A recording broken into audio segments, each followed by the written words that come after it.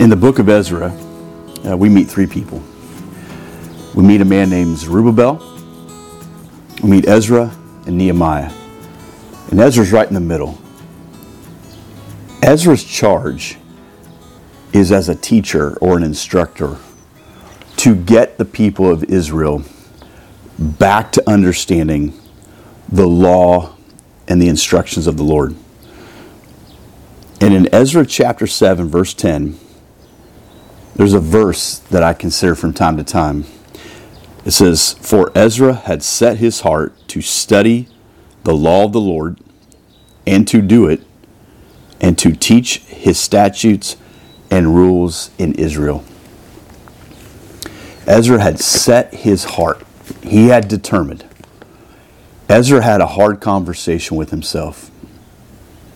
You know, we say we're going to draw a line in the sand. Ezra had a line in the sand moment. He set his heart. He says, here's what I'm about to do. First and foremost, I am going to study the law of the Lord. I think we would do well if we would get back to studying Scripture. Reading it is good. Studying it is even better. Reading it is good.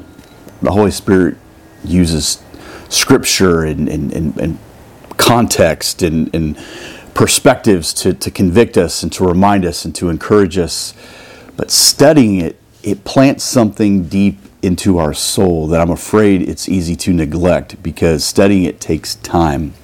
Ezra said, I am willing to devote time to studying the law of the Lord. We have such a blessing to have these books available to us. Not everyone gets to have these books. You say, well, I don't own one of those books. Well, if you can watch this, you can have access to one of these books. You do it through an app. You can do it through a website. The Bible's free. It's everywhere. Most places. For right now, we have access to this. Study the law of the Lord. Study Scripture. Study the Bible. Ezra says, I'm going to set my heart, not for a week, not for, our first 30 days back here as we try to establish this community. No, I am going to be a man who studies the law of the Lord. I got to believe if Ezra's going to study the law of the Lord, and we'll get to the rest here in a minute, I got to believe he's inviting other people in on that as well. It would be such a game changer if men would say, I'm going to study Scripture. And not only am I going to study Scripture, I'm going to invite other people to study with me. With the understanding, I don't know it all. And sometimes I'm going to have to say, I don't know. Sometimes I may get it wrong, but I'm going to study the law of the Lord. I'm going to study Scripture. The second part, this is critical. The second part, and to do it. 4 words. He's going to study it, not to gain knowledge, not to leverage his wisdom over these poor people who don't have access to the Torah. They don't understand Scripture. No, he's going to study it, and then he's going to do it. He's going to live it out. That's that. Let's live out what we profess to believe. I just think if I spent more energy living out what I read today and what I'm studying today, I just believe more people would take notice.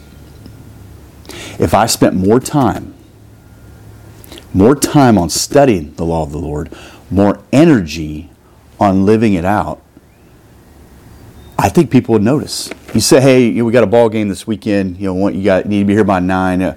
No, sir. We have church on Sunday. We're going to be at church first. If you got second game, we'll catch up with you, right? You think they wouldn't notice? I'll say this, if your kid's good enough, they'll be okay with it. You say, hey, man, aren't you upset about what so-and-so did? Yep. And I'm praying for them. Yep. Bible says pray for them. I'm forgiving them. I'm working on forgiving them. What do you mean you're forgiving them? You have every right to be angry. Maybe so, but I'm working on forgiving them. We're a little short this month on. We can't do all the things everyone's doing. But we made sure we cut our tie to our church first. You tell me if you do those things, people aren't going to start to notice.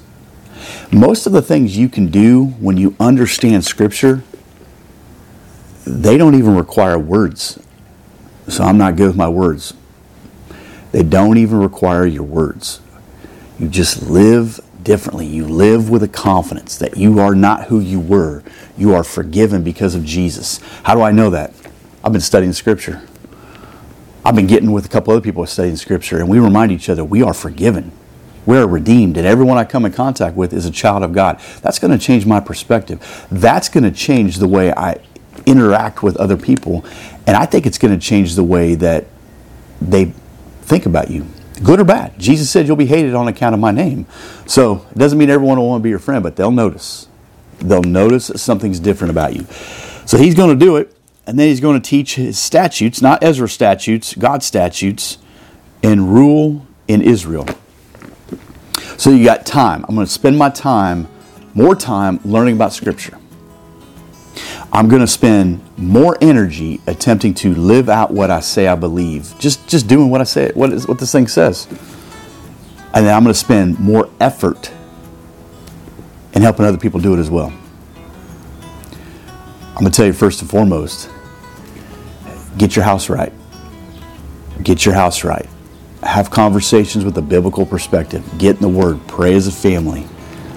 Some of y'all, well, I don't have a family. Pray for your future family. Pray for your future in-laws. Pray for your future son or daughter-in-laws. Get your house right. And then help other people do it as well. What a charge we have been given. Simple text.